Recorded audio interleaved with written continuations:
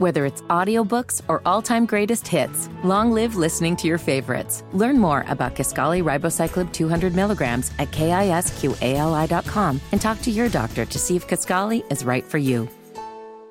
This morning on the Wake Up Call with KB and Andy. All right, it's a Tuesday. We are back, and we're broadcasting live, as always, from the DriveHubler.com studio. He's Kevin Bowen. I'm Andy Sweeney. Elijah Roberson, no Mark Dykton, hanging out with us today here on the Wake Up Call on the Fan. Hopefully everyone had a fantastic Christmas weekend. Maybe you're still off work. I don't know. It's Christmas Day Part 2, I guess, around many households in the area. And KB, a good morning to you. I sit here and I look at you in the eyes and I realize we're going to have to talk about a stinky Colts performance. Not too much better from the Pacers. Hopefully you and yours had a good weekend. How'd it go? I'll be honest. I feel like emotionally drained, hungover. Elijah's like, you look tired. I'm like, Elijah, why don't you go bleep? No. He's a dad with 2 young kids, Elijah, okay? And I think he's fights right, and crying and bad sports all weekend. Yeah, and the bad sports, I think, dominated certainly Saturday into Sunday there of what you saw. The Pacers now loser 6 of 7. They are in Houston tonight. Rick Carlisle will join us here coming up. We'll bump him an hour with them on Central Time. And then, Sunday, Andy, I thought that was the worst performance of the season. Given the opponent, I think is context that you need to put in there. I'd found it odd that Atlanta, well, I guess maybe not odd, but the Falcons' biggest lead all season had been 13 points, and they were pretty much in control of that margin through the entire second half, obviously winning that game by 19. Most points they've scored all season. Just a horrendous day tackling. Offensively, what a great day for Michael Pittman's contract negotiations. No kidding. And I think your offensive line has just been too Jekyll and Hyde here late in the season. It's a group that's built to be your strength, and you can't have the up and down nature that now we've seen, especially in these last 2 road games. Cincinnati a couple weeks ago and then Atlanta on Sunday. So 2 weeks to go. If you beat both the Raiders and Texans at home, that should be enough. It's not a guarantee, though, and we'll get more into this as the week moves along. But still, the margin for error is thinning, like my hair used to. So, I've just looked at different scenarios for the Colts, and there's no way for us to give that to the people on radio. It's so damn confusing. It really is. All the different things that could happen in all the different seedings, and it wasn't, I want to get into this, it wasn't the worst weekend because of what happened around the Colts. There were some losers. Obviously, Denver losing a big part of that. Cincinnati, what happened to them, the Texans and C.J. Stroud. But, it is rare, and this is how I feel about leaving the Atlanta game on Sunday, KB. It is rare that you leave a game and usually you can pick out a couple positives. Right. That guy had 3 sacks, or, such and such made a couple big plays down the field, or, Juju Brents had 2 interceptions and a forced fumble. There would be something to where we could at least fit in between all the negativity, some positivity. I don't see any of that coming from Sunday. Do you? I don't see not 1%. I mean, they didn't tackle well. The game was in Minshew's hands. He didn't play one of his good. He didn't play well at all. They couldn't run the ball. We went in talking about Atlanta's defense, and they couldn't run. They couldn't run the ball. A costly, and you wrote about this, a costly penalty on special teams, which led to a touchdown. Just a mess from players and coaches and being dialed in or lack thereof. All the things you wanted to see this weekend from the Colts, they didn't do. And then, we talked about if there was a game to lose, okay, it's an NFC game, yada, yada. I understand. But still, you are the Colts and you are playing for something, and you're a bunch of underdogs, quite frankly, with a backup quarterback and, unproven guys who are trying to make their way defensively. I don't think there's a redeeming quality about what we saw, other than if you're a Colts fan, they were so bad they can't be that bad this Sunday in Lucas Oil against the Raiders. Either way, just a really bad performance on Sunday. Really disappointing. Yeah, it's funny. I do a podcast, and on the podcast recapping Colts games, I always do what I liked and what I didn't like. Because I think our show kind of indicates that on the Mondays, and now today being a Tuesday, and recapping games, it's never all good, it's never all bad. That's just kind of how NFL life is. You know, if you are the Raiders yesterday and you just beat the Chiefs, I mean, what a great win for your franchise. This and that. Well, on a list of what Raiders fans would not have liked, I would say Aiden O'Connell not completing a pass in the final 3 quarters is probably near the top of that list. Like, it was a great win, but again, as they project to Sunday with the Colts, Right. Aiden O'Connell's going to have to complete more than one pass. Right. Like, you understand in what the your final team's 3 about. quarters. Sure. So, if I look back on Sunday with the Colts, I have one individual that I'm going to put in the I liked category, okay? Un individual, and that would be Kylan Granson. Yeah, he had a good 5 game. catches for 62 I guess yards. he would be the one, yeah.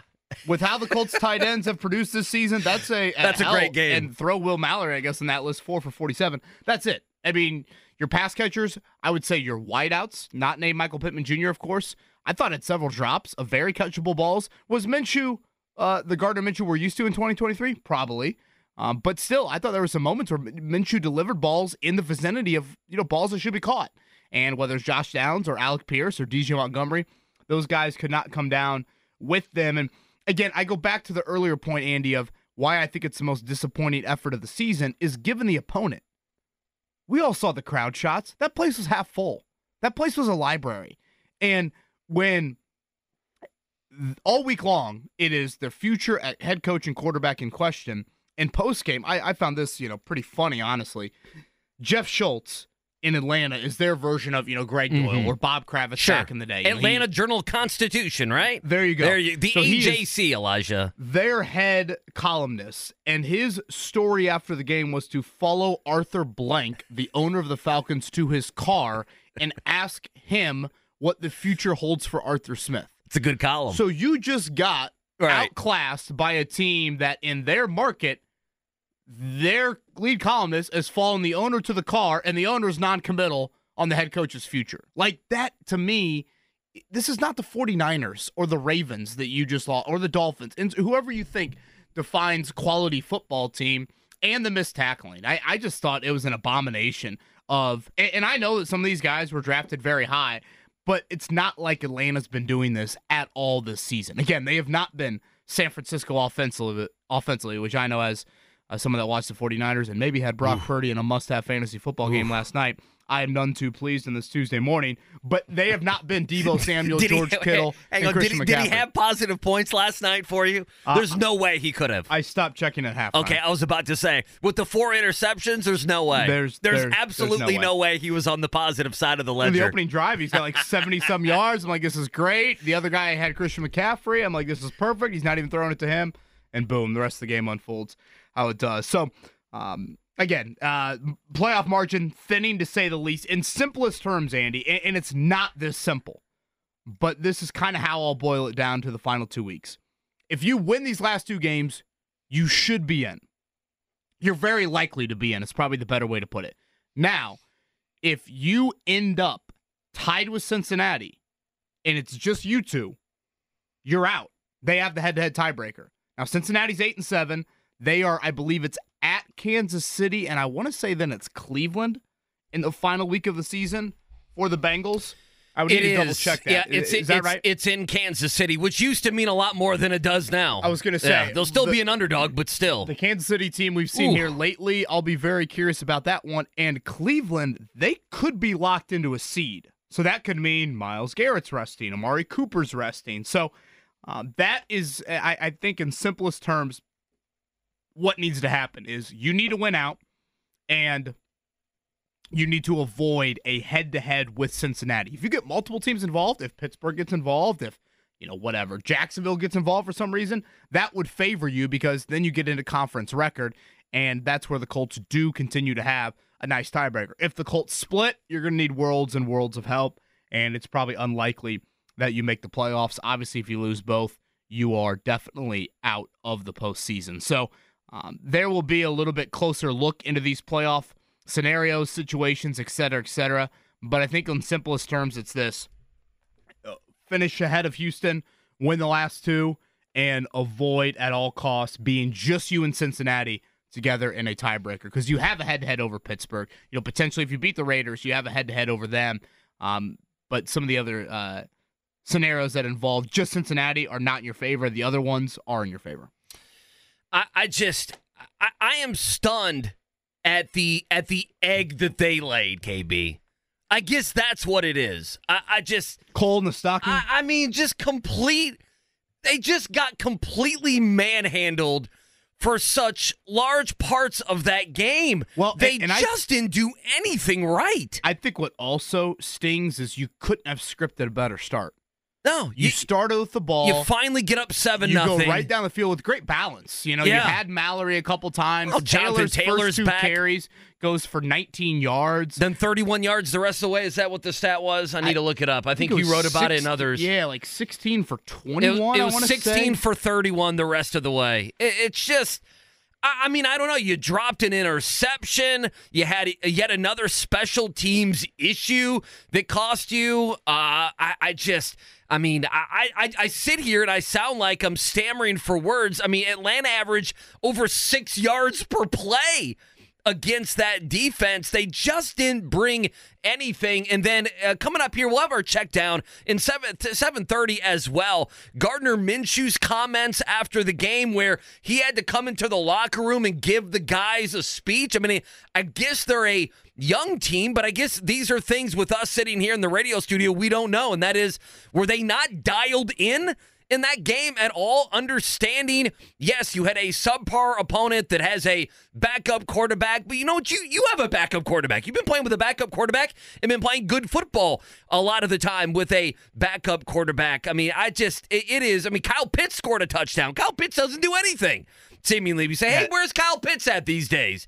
I am confused how this team was so much to play the underdog, chip on their shoulder type mentality that they've had, KB, that they would be the ones that would underestimate, that they would be the ones that would not play sharp football. And, I tell you, the Alec Pierce drop and the Josh Downs drop, both of those guys, first down opportunities. Just you think of, early in the game, you think of the special teams penalty early in the game. I'm stammering here because they just were not dialed in any facet of the game. And I just can't believe from the team that we have seen this season, they've been beat. I felt like they've at least been dialed in, right? I thought what we saw on Sunday in Atlanta was the first time that we saw that. Does that make sense? That we just saw a team that just didn't have anything at all. Yeah, and again, I'll stress this, given the opponent. I think Cincinnati, they, even without Burrow, they've proven themselves with a lot of guys, skill-wise. They certainly have some defensive players of note. Atlanta, while they have these high draft picks, Andy, they haven't done this to anybody all year long. And part of me kind of walks away from Sunday, and there's a little bit of loser mentality with this, but part of me is like, are the Colts just an average football team that's exceeded expectations, but also feasted on a very manageable schedule? I mean, they are. I mean, to a certain extent. Probably an accurate description. And again, based off where they were win-loss record at the start of the year, I guess that's still like a step in the right direction. Oh, well, it's why Steichen could be coach of the year, is because, of course, this team was picked to win. The over-under was 3.5. Kevin Stefanski, no questions understand, asked. but you know what I'm saying? Until Sunday, we had that conversation. I don't know. You look around the AFC, there's a lot of regular. There's some people doing not very much with quite a bit. I want to be clear. When I say that, like, this is to be expected a bit, this is just kind of an average football team that, again, has exceeded preseason expectations, but they have feasted largely on a very manageable schedule. You look to Sunday, in the two areas that you should not have grades on a scale, there are some areas that you do, I think, grade this football team on a scale. The two areas where you don't, offensive line, O-line, and defense, that defense is healthy. That is a healthy defense at really every level of the unit, and that was an awful display of tackling, awful display of playmaking, and Atlanta just methodically building these big scoring drives. Andy, we're talking 7, 8, 9 double-digit play scoring drives, first half, second half, and then again, offensive line, the Jekyll and Hyde nature to it. Not just from Blake Freeland. I thought that was Freeland's probably worst game of his rookie season, but I thought there were other guys in that line that did not step up in any way, shape, or form. So plenty to get to on the Colts and that game in Atlanta on Sunday. Again, 29-20 10. Little Gas have a good first Christmas? Yeah, man. How was everything? He doesn't know what's going on, but he's getting gifts and everything. And, I told people, don't get him clothes because this dude is flying through clothes right now. He gets to wear something about one time before his legs are too long for it. How was everything in the Bowen household? Everything good? The Barbie house assembling took How did about that go? 45 minutes on Well, that's not Christmas bad. Eve. It went well, and then Max got a Nerf hoop, and he's finishing at the rim very well in the bathtub. So Is he? Okay. Nerf hoop, side of the bathtub. Oh, I love the Nerf hoop, so man. yeah, he's doing. We're gonna work on the left hand, I think, tonight. But he's doing a nice job finishing. Well, at I the think rim. Little Gas is a lefty, too. Now, how about this? Max Bowen has picked 7 straight Colts games, right? Did he? Okay, so he picked this one? He had the Falcons. Oh, he had Atlanta. I'm trying to remember now. All the videos are starting to run together. Well, I can't remember if he picked up the Atlanta helmet or the Indianapolis He was helmet. shirt off in this one. Oh, He went with no. the Falcons. He had the Bengals 2 weeks ago. That is 7. You imagine? I mean, Vegas should hire him Well, now. can we do this? Can he start making the pick earlier so we can just copycat off him? Yeah, Because tail I have him, no right? idea. As a gambler, Yeah, if you tell me there's a 1 or 2 year old kid who has picked 7, you know who I will follow into the fire? I Yes, will follow Max 100%. Bowen into that fire. Yes, I'm waiting for letters from fans saying thank you for the 15-month-old who has gotten 7 straight Colts games correct. It's just disappointing on Sunday. I think that's just it. It didn't have to go down like that. If you're a Colts fan, you're thinking it didn't have to go Especially again, down. after that start. Like, to me, that was you punch a team that's already kind of on the ropes in the face, and then how easy was that first Atlanta TD drive? Yeah. I mean, Like, you're easy mentioning, third down pickup. Bijan Robinson in the open field. He and looked Kyle good. Pitts on a busted coverage. Boom, boom, boom. It's 7-7. Now there's life. And by the way, Heineke does have a little magic to him. How about the block he threw on Juju Brents? Well, let's see how he does next week in I know, Chicago. I mean, it's not a in lot, that but- game, he had a little bit of Christmas magic sprinkled on him He can in that sprinkle game. it a little bit there. Pacers Rockets tonight, 8 o'clock. It is the streaky Houston Rockets, and it's a Pacers team that's honestly streaking just in a negative way. Losers of 6 of 7.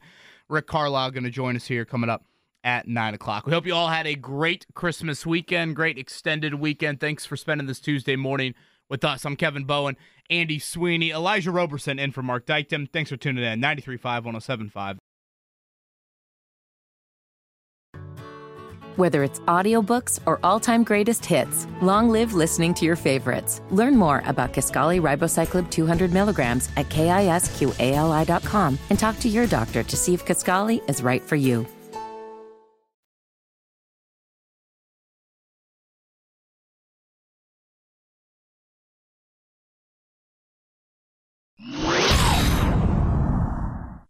Yeah, thanks for joining us on this Tuesday on the Wake Up Call here in Indianapolis. The Fan got you dialed in. Local shows today. Query and Company coming your way at noon. JMV at 3 o'clock. All the coverage of the Pacers in H-Town. That's what they call it in Houston. Last time I was in Houston was the Final Four, KB. I went there from Radio Row. I hate Houston. I ate at a steakhouse by myself. How does that sound? At the bar by myself. That sounds very difficult to do. It was glorious. It actually, you know what it was? It was late at night in an Astros game. Got out, and I'm like, all the sports bars were full. I was thinking, where could I go where one man could just sit? And I'm like, you know what? A steakhouse. It was busy, but there was one lonely seat there, and your boy took Way it. too So, spread out for me, Houston. oh, you think so? It's like 2 different downtowns. It's a wild city. It's a growing city, and it's going to be Rockets and Pacers tonight on The Fan. Reacting, big weekend. The Colts losers on Sunday to the Atlanta Falcons. We'll keep talking about that. And then on Saturday, this really, if we would have known, not that our picks matter, but I would not have felt the way that I felt, and I'm sure you are the same, about this game had we known that Michael Pittman was not going to play. He did travel with the team. He was there. He was, had sunglasses on indoors. I would imagine that's, because of lights and all the different things that can happen with a brain injury, concussion, whatever it may be. What is your read of the situation here? Because it looked like he was going to play. He was cleared. It was good news. And then boom, on Saturday, he's going to go with the team, but starting to have symptoms again. He doesn't play on Sunday. And you see the top 2 leading main, I could say pass catchers for the Colts were tight ends. Will Mallory and Granson there, both guys not usually at the top of the box score when it comes to yards and everything else. What is your read of the situation? A big week. They got to get Pittman back, or we saw that defense and what that defense can do there in Vegas. Well, again, it's very unusual to see a week unfold like it did for a guy in concussion protocol, and then all of a sudden, the day of travel, he's ruled out due to having, I thought the term that Shane Steichen used postgame was relapse into the concussion protocol. So basically, this is how the week unfolded for Michael Pittman Jr. We know he exited the game against the Steelers due to that big hit. He has some memory loss from that hit. Doesn't necessarily easy for me to say. Geez, on this December 26th, doesn't remember. No, it's scary. All of the details. No, it's which scary. Is very scary. He said he woke up like he doesn't remember. He laid out for the ball. Next thing he remembered, he was looking up, and players were looking down on him, and he knew something had happened. Obviously, at that point, that's scary. And his wife and his children were in the locker room, and he was very obviously shooken up about all of a sudden seeing them and seeing their emotions and things like that. So he, with the extra day last week, the Colts of course had a Saturday game before the Falcons won. He was able to practice, and he practiced on Thursday and Friday, was not in a non-contact jersey, so he was good to go and cleared the independent neurologist, which is the final step of the concussion protocol, on Friday. And then the Colts find out on Saturday that Pittman had developed a headache, and all of a sudden, this is, again, after the clearance of the independent neurologist, which is very unusual to see a guy get through all of those steps, get the final clearance, and then 24 hours before the game, he now has a symptom to where he goes back into the protocol. And as you said, he did travel to Atlanta, which part of me thought that was a bit unusual, but he did travel. Like you pointed out, he was wearing, sunglasses in an indoor stadium, and I don't. Yeah, so I don't know if that's the lights or what. Yeah, the sensitivity of being there from a light standpoint.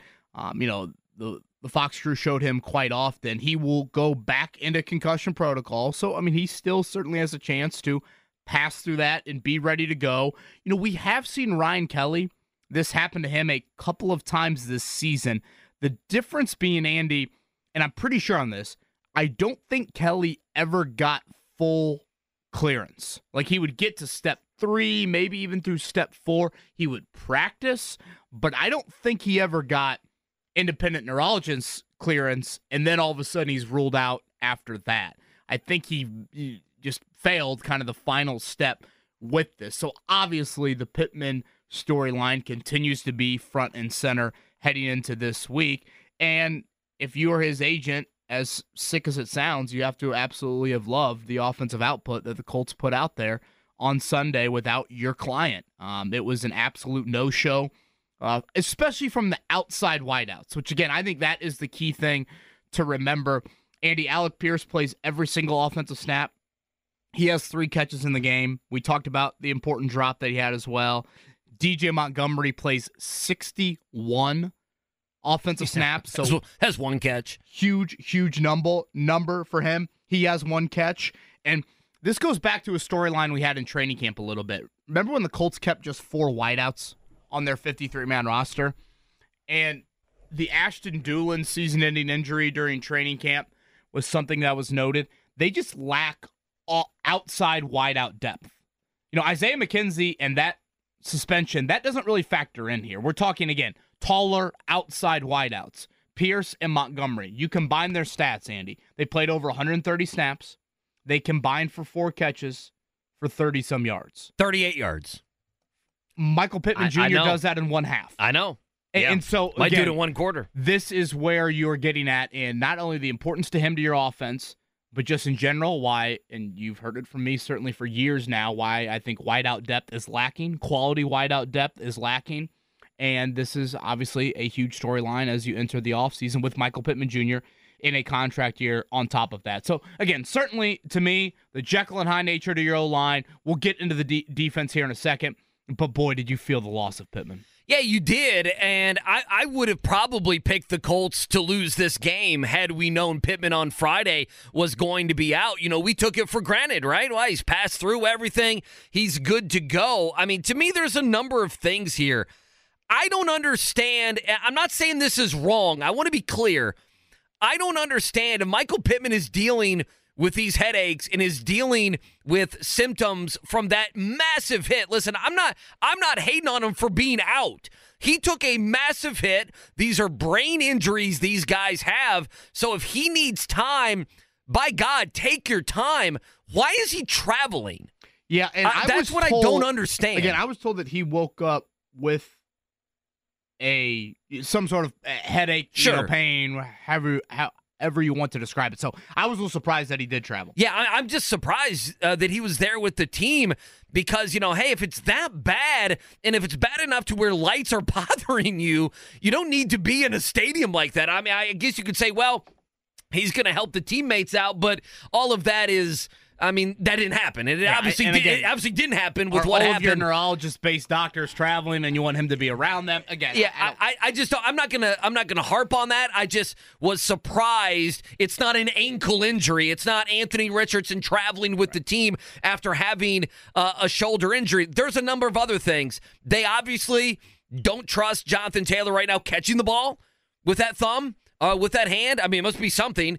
He was not involved in the passing game very much at all. And then this is, to me, there are moments of clarity with a season, whether this be Pittman's contract himself or just what they need at that position.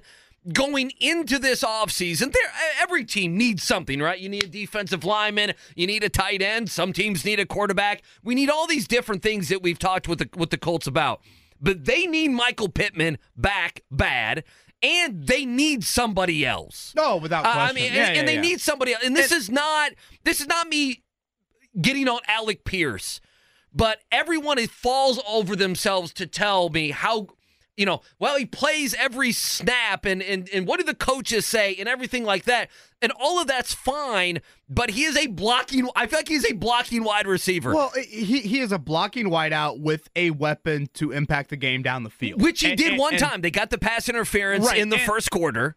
I just think we just need to describe Pierce accurately. He's not going to be this dominant underneath wideout. I mean, he's not. That's where Pittman, I think, really excels, of a key possession guy that can routinely make those plays for you and use his physicality in that nature. That's just not going to be Pierce's calling. And again, I've said this before about Alec Pierce, and certainly we touched on it after the Tennessee game when he had those big plays over the top. With Anthony Richardson, I do think Alec Pierce can be an effective deep ball type of guy for you because that's where Richardson excels as a thrower. But to act like he's anything more than that, in particular with a quarterback like Gardner Minshew, would be foolish. So that is why you cannot, I will say this so often, Andy, and I've said it so often, you can't skimp, you can't shortcut in building around Anthony Richardson. So that's why you have to add to it. But didn't it slap him in the face? Was a reminder. Yeah, I think it was a slap in the face. Because it's the first game we haven't seen Pittman this year. It was a slap in the face of, okay, Michael Pittman means this much, but now here are the other guys with Pittman not in the lineup. So it's not just his 8 catches, 100 yards, and perhaps a touchdown during the game. It's not even that. It's how everyone else look. It's the trickle-down effect of that offense without him. And boy, I thought it was staring Chris Ballard right in the face.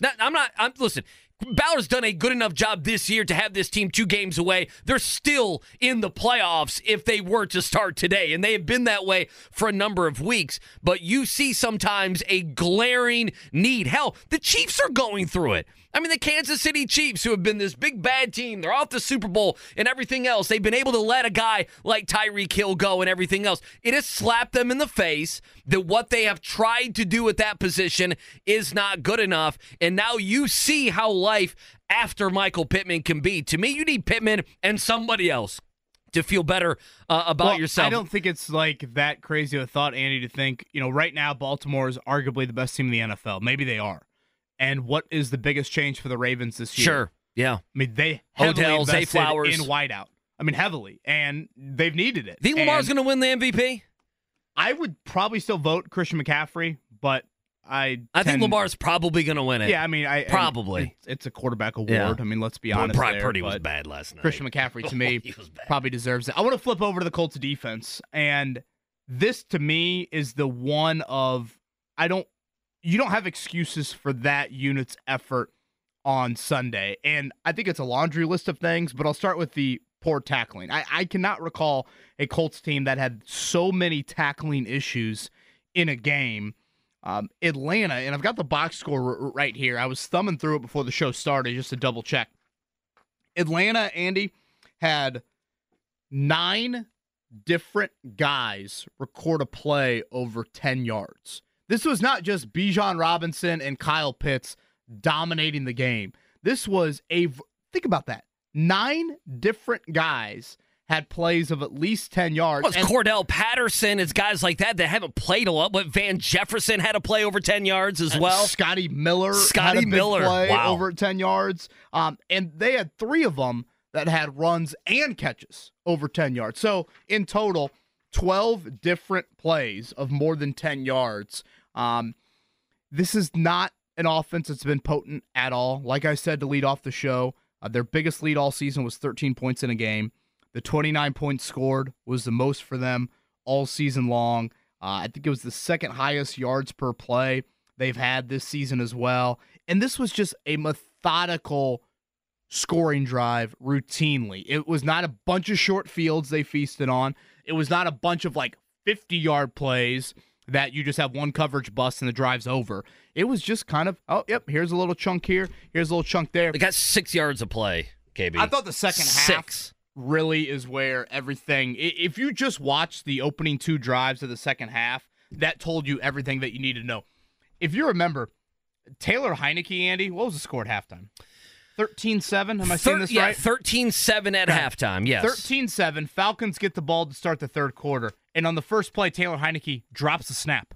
Yeah. Remember that? Just flat out drops it. I'm like, well, there you go. That's a great break right there. So now Atlanta's in 2nd and 14. And what do? Throw to Bijan Robinson in the flat like they did 14 seemingly yards. Every single play. Robinson breaks a tackle. Boom. 14-yard gain. On the very next play, Robinson is bottled up in the backfield. It's going to be at least a 3 or 4 yard loss. Boom, breaks a tackle, and now he turns another 2nd and long into 2nd and 5. Atlanta scores a handful of plays later.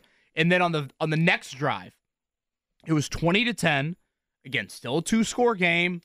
You still feel like you're somewhat in it. You get Atlanta into a 3rd and 14. This is a backup quarterback in a 3rd and 14. And what does Arthur Smith and the Falcons do? They raise the white flag. They say it's a give up. It's 3rd and 14. We're not going to risk anything here. We're going to throw a screen to Jonnu Smith. And the screen, Heineke throws it behind the dude. So he doesn't even throw it in stride. It was a terrible throw. Throws it behind Jonnu Smith. And sure enough, there's Jonnu Smith in the open field, breaking a tackle, getting 15 yards. And right there at that point, I said, Rosie, break out the Barbie house. Let's get back to playing with Ken and Barbie. I mean, that's literally where I was at that point of the game. I thought it was a horrendous tackling effort. And to me, the other thing too, Andy, is when you play a quarterback like that, who's inexperienced or hasn't been in the lineup a lot this year, however you want to describe Heineke, and you're playing an offense that has struggled to their point, you should have opportunities to play make. No turnovers. First time in 19 games the Colts haven't had a turnover. And the 1 sack was for 0 yards. Is what, 3 or 4 hits? So it's not like well, you didn't get home, but you made him feel uncomfortable. Right. That's not the case. It's quite literally the opposite. Pick, but outside of that, I don't remember many opportunities they had around the ball. And I do think we're on Julian Blackmon injury watch. Yeah, I think it's a bad one. He played 99% of the snaps this season. That is a very important guy to watch with that shoulder injury moving forward. By the way, and Elijah, you may need to listen in to what I'm going to ask KB here. What goes into building is it a Barbie castle, did you say, or a Barbie house? Just a house. Okay. Yeah, it was about 35 items of plastic, kind of cheap plastic, to be honest with you. A lot of jamming it together, per se. What do you think? It was going to be good stuff? No, this is made in China, shipped over here, and you buy it for a bunch of money. What do you think this is? Yeah, this is... 45 minutes, that's not that bad. I mean, no, I feel like it wasn't bad. You got off pretty easy on Christmas. It was solid. How much Notre Dame gear did you get? Over, under 2.5 items. That's where I was going to set it. I don't know if I got a single Notre Dame item. Was that because they were just ho-humming football? Doritos What's going socks. On? My mother-in-law bought me boxers. How does that sound? I hear Elijah laughing off camera. Do you want context around it, or should I just stop there? No, I think it's funny the way it is without the context. I think that makes it even better. I want to know the context, because anytime you get underwear, we got to talk about it. I believe it sounds a little better if she bought it and then gave it to her daughter to then wrap for me. It was Doritos boxers. I'm obsessed with Doritos. I don't think I ever knew your obsession with Doritos. Nacho cheese. You're just really? the old, but I can the traditional throw in a ones. little Cool Ranch. I love Cool Ranch. Cool Ranch greater than nacho cheese? Yes, because nacho cheese gives me heartburn, so I can't eat it all that much. Oh, jeez, Oh, Elijah. God forbid. You're too young for that. Yeah, how old are you? You sound like me over here. It runs in the family. A lot of us have stomach problems with that sort of thing, so I just got unlucky. On the 14-hour flight to Japan coming up for you, stay away from the Cool Ranch.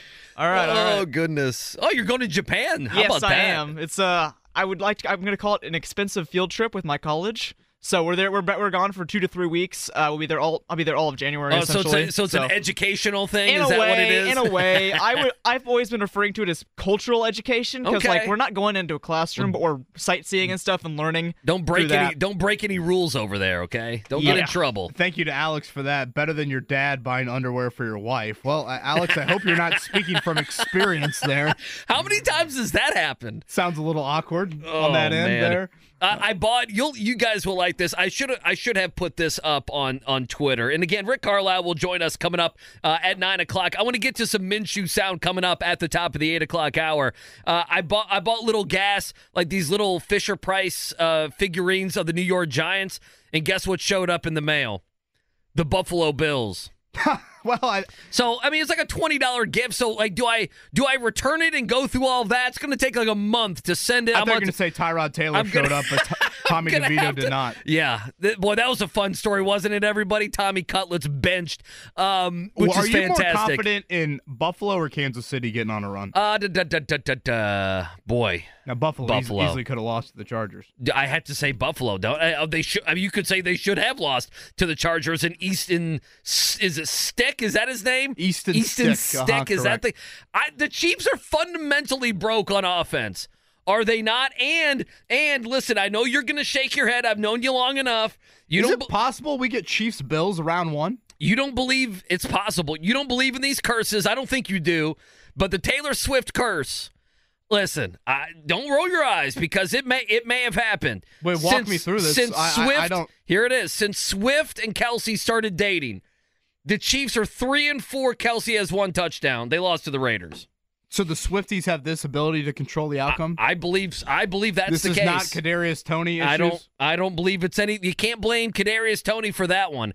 I mean, they are fundamentally a broken offensive team, and I cannot believe I'm saying that. I mean, they beat New England 27-17. They beat Vegas a month ago, and since then, they've been bad on offense going all the way back before Halloween. We were questioning their offense on before Halloween. What was wrong with the Kansas City Chiefs? Now again, the Colts need the Chiefs' help coming up this weekend. They host Cincinnati. A lot of people have asked, and we'll obviously fill you in on this info throughout the week moves along. If the Colts finish 2-0, Andy, right now you got 4 teams at 8-7. Colts, Texans, Steelers, Bengals. Colts and Texans obviously can't both finish at whatever, 10-7, whatever it is, because they play each other in Week 18.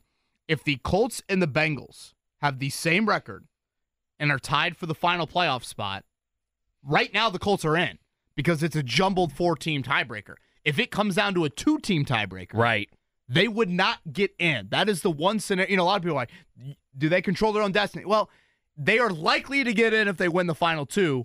Cincinnati is at Kansas City, and Cincinnati has Cleveland is their other game. Now, again, Cleveland could be resting. They could be, yeah. So that is something just to monitor here over the final 2 weeks. And I know probably 95% of our audience says, Kevin, the Colts have enough to worry about with the Raiders and the Texans. I fully understand that, but just to keep you updated on the playoff standings, you do not want to be involved in a 1-team versus 1-team tiebreaker with Cincinnati. You want multiple teams involved, because when multiple teams get involved, it goes to conference record, and with the Colts losing on Sunday, that's an NFC loss. So they continue to have one of the better AFC conference tiebreakers if that is needed. So that'll probably be the first of 37 times we go over that here over the next few days. I'll have that up in article form up on our website, 1075 The Fan.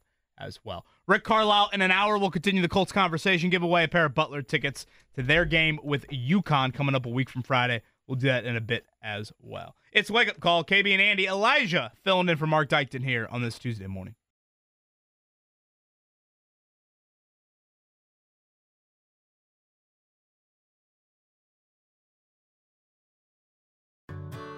Whether it's audiobooks or all-time greatest hits, long live listening to your favorites. Learn more about Kisqali Ribociclib 200 milligrams at KISQALI.com and talk to your doctor to see if Kisqali is right for you.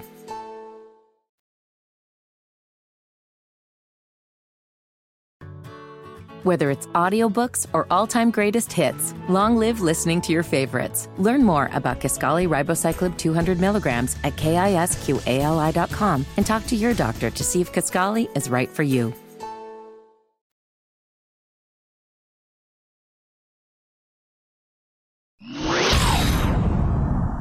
And 9 o'clock hour, thanks for joining us. Thanks for waking up with us. It's the Wake Up Call. KB and Andy hanging out with you. No Mark Dykton today. Elijah Roberson hanging out, producing today's effort, as always.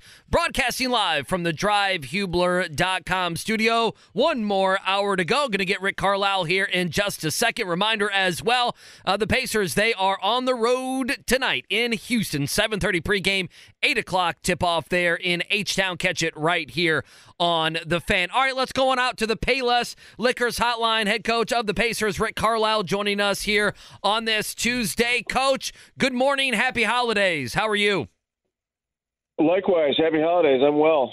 Well, thank you so much for joining us. Big game tonight there in Houston. Was it a good Christmas? I know you guys, obviously, you're worried about your play on the floor and traveling and everything else, but did you at least get a little family and friend time over the last few days? Yeah, Christmas was wonderful. It was a day to, really reflect on all the good things that life has to offer, family and et cetera, and really an interesting day weather-wise in Indy, pretty warm and stuff. So it was great, and we left around 5 p.m. Eastern time yesterday to come down to Houston. So now we're obviously here, and you guys have the right name for your show, the Wake Up Call. This is an accurate description of what you guys do. Well, it's tough to wake up, Coach, on Central time zone for Coach. Well, that's right a great point. Yeah. On the Tuesday after Christmas, it's like Christmas Day 2, and I'm in here staring at Kevin Bowen in the eyes. So that's what we're doing. Are you a glass half full or empty with your team right now and how they're playing? Let's start there. Oh, I've learned to be a half full person. Really, I think you have to. You have to. I think you have to look at your team. You look at your the pieces you have to work with. You have to find the very best in what those guys are, what they can do, and then work at plugging them in to succeed. Individually, yes, but more importantly, you got to do what's best for the team. And so we got a great group of guys. I've said that really consistently all year long. And we're starting to get a little healthier, which is good. And we're going to remain positive. This stretch, Coach, again, Rick Carlisle joining us here. It's Pacers and Rockets tonight, 8 o'clock here from a local standpoint, 7 Central Time. You guys have lost 6 of 7. What do you point to as some of the reasons for this recent rut? Well, obviously the schedule has gotten much more difficult, and we knew it was going to, and it's really not getting any easier at all. I mean, Houston's playing well. Chicago is playing better basketball. New York had a big win yesterday, at home against Milwaukee, and then we're into the new year and we're playing Milwaukee twice, and then Atlanta and then Boston twice. So it's there's no bargains with the NBA schedule, and if you look ahead too much, it can get a little pretty daunting, I guess. And so, we gotta stay in the present, and we gotta continue to work on the things that we need to work on. And obviously, we've been working on defense more, in a more concentrated way in the last week or maybe a little longer than a week, and we're going to continue to do that. When you guys look at that defensive end of the floor, I think there's maybe one of the higher fouling teams in the NBA through the first 25, 30 games so far. What do you kind of put into a reason why you guys are one of the higher fouling teams this season? Yeah, it's true. I think size is an issue, and we just simply got to get better. With our team defense, with our positioning, we've got to show our hands more. A lot of our fouls happen with reach-ins, and we have to avoid those moments where you just are in the wrong place at the wrong time, and or just have a lapse of concentration. And we've shown in recent games that we can do that. We had the practice. I guess it was a week ago today. Right. I remember talking to you guys and talking about the fact we had our first live practice for in quite a while. That helped us. We played much better against Charlotte, and then back to back at Memphis. We didn't win the game, but defensively we've held 3 opponents under 120, which in the old days wouldn't be saying much, but when you're giving up an average of 126 or whatever it is mild progress, and so we're going to stay on it. Rick Carlisle with us here on The Fan. He joins us on the Payless Liquors hotline. Coach, whether it be that defense that you're talking about or individuals or even as a team scoring the basketball, you've mentioned a lot of times consistency. We got to be more consistent. I know coaches mention that all the time. How do you accomplish that? How do you coach that? How do you guys become a more consistent basketball team? Well, possession of the ball is a major part of any sport. I mean, there's no better example than football. Turnovers, field position, all that kind of stuff. And in basketball, it's the same. Rebounding is a huge part of the game. And ball security is a huge part of the game. And if you can control possession of the game, and you can conserve the amount, limit the amount of turnovers and the amount of second shots that you allow, it really goes a long way toward helping you win games. And so, we've been playing a very high-paced game and when you do that, you bring a certain amount of variance into the game. And the teams that can play fast and not turn it over are going to have an advantage because they're going to score more and they're going to put themselves less in harm's way with bad live turnovers that lead to undefendable transition, et cetera. So we've got to continue to study, care for the ball. We have to continue to look at rebounding and the importance of rebounding. And so, those are major priorities, and doing it in the correct spirit. A team that has a real positive spirit is a team that's always glad to sacrifice for the group, for their teammates, et cetera. It sounds very cliched, but it is so true. And we have good guys. We make mistakes, because we're men, not machines. But we've got to work at always having the right spirit. And on nights when you don't play well enough, you've got to turn the page and look toward the next opportunity to get better. That opportunity comes tonight. It will be 8:00, Pacers and Rockets. It'll be the Bulls on Thursday, Knicks on Saturday. It's what the upcoming week looks like for Rick Carlisle and his bunch. Coach, I know Jarris Walker just spent some time down at the G League Showcase. He's got a little bit of action for you here over the last couple of weeks. Is he close at all to being a potential option for you from a rotation standpoint? Everything's on the table. and I mean that you'll find that I'm very serious about that very, very soon. Jairus had he had two great games at the showcase. And then, then the third game, just the team didn't play particularly well. He had a rough night.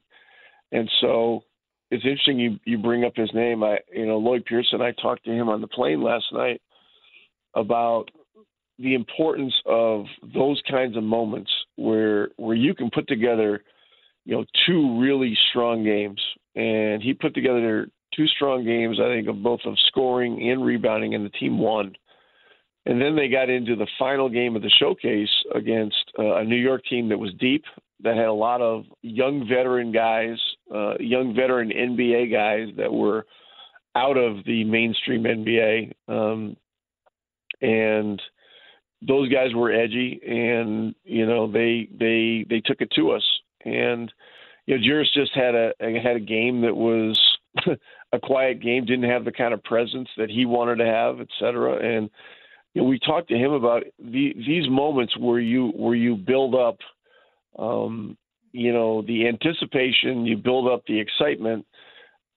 You've got to put that third game together. And it doesn't necessarily mean that you have to go score a certain number of points or anything else, but there's nothing that says you can't be a highly impactful guy with a compete level that is, just obvious. There's nothing that says you can't go get 15 rebounds. And if you do those kinds of things, scoring always falls into place. So, it's an opportunity to, I guess it's a teaching opportunity, for a coaching staff. It's a learning opportunity for a player. And he's on the trip with us down here. He's back at, in the hometown of his alma mater. And I know he would love to play. And he earned some minutes before the stint in the G League Showcase. Anything's on the table for tonight. But had he put together that third consecutive impactful game, I mean, the whole world would be pounding the table. And, so that's a bit of an opportunity loss for him, but we're only a third of the way through the NBA season. And, I expressed to him last night in this conversation that there are going to be more of these kinds of moments. And when they present themselves, you've got to take advantage. I want to go back to something you said at the start of that answer, and I guess you double backed on it kind of there later. Everything is on the table. I think you said something to the effect of, and you'll find out very soon. Are you talking lineup changes? Is there anything more you can add to that specific part of it? No, not right this moment. No, I'm not going to get it. Not going to get into all that stuff. Check back and I give you guys enough. You do. We'll know it. We'll know it when we see it, right, Check back Coach? at 6:30 Eastern time tonight, maybe for that one. As we used to say when I was working TV, stay tuned. There you go. What a tease from Rick Carlisle. That's a professional tease. Mm-hmm. They teach us how to do that in radio and TV. Rick Carlisle with us, Payless Liquors Hotline. How is the health of Bruce Brown right now? How much can you tell us? I know questionable for tonight. Yeah, Bruce is not going to play tonight. I will break that news right now, and we're going to hold him out at least tonight. He has a bone bruise issue in his knee that we need to get resolved. He's a guy that unless you tell him you are not playing, he is going to play. And Josh Corbeil, our head trainer, ruled him out as a late scratch in the game against Orlando, which was the right thing. And we will hold him out again tonight. And try to get him completely 100% by the game in Chicago. And if he's not right, then we'll put it off another game. But he will not play, and so we'll miss him because he's been a good player for us. And then I guess Andrew Nembhard, he got the start the other night against Orlando. What did you think of inserting him in the lineup and how he played? 17 points, a plus 14 the other night against Orlando. Thought he was terrific. he's one of our very best perimeter defenders. He provides friction. Now, he had a couple quick fouls in that game, but he adjusted after that, and he was able to really play foul free until into the fourth quarter. So he took 2 fouls into the fourth, and he just he had an impactful game at both ends, and in that particular game it provided another playmaker on the floor to start the game, which is something that takes pressure off Tyrese, because teams are throwing the kitchen sink at him, and they're making it very, very difficult. Rick Carlisle again with us. 8 o'clock tonight. It is Pacers and Rockets. Coming up again, Bulls and Knicks the rest of this week. Coach, you get some time to spend with Abby over the holidays? Sure did, yeah. Now, she's been home for quite a while, and that's been great. And she's had an amazing experience in her first semester at Virginia. She did very, very well in school. I'm not allowed to talk about her GPA after one semester. I was warned against that by my wife, and so I'm going to pass on that. But we're very proud of her, and in college these days, the Christmas break is a pretty long break, and so it's been a great opportunity for us to spend time with her. Dad notes here, as someone that has a 3.5-year-old daughter, I'm jotting down notes here. Don't reveal GPA after first semester. Yeah, I didn't know. I thought you were supposed to brag. College here. Anytime there was a good GPA, Well, I thought you were supposed to brag. Says probably goes, right? I am bragging. I just can't throw out numbers. That's fair. fantastic. Very fair. Smart advice there from Rick Carlisle. Again, tonight it'll be the Pacers and Rockets. Our coverage is going to begin at 7:30. It's an 8 o'clock Eastern tip. Coach, I know it's early in Houston. Appreciate the time. Merry Christmas, Happy Holidays, and we'll talk to you in the new year. Always a pleasure. Take care, guys.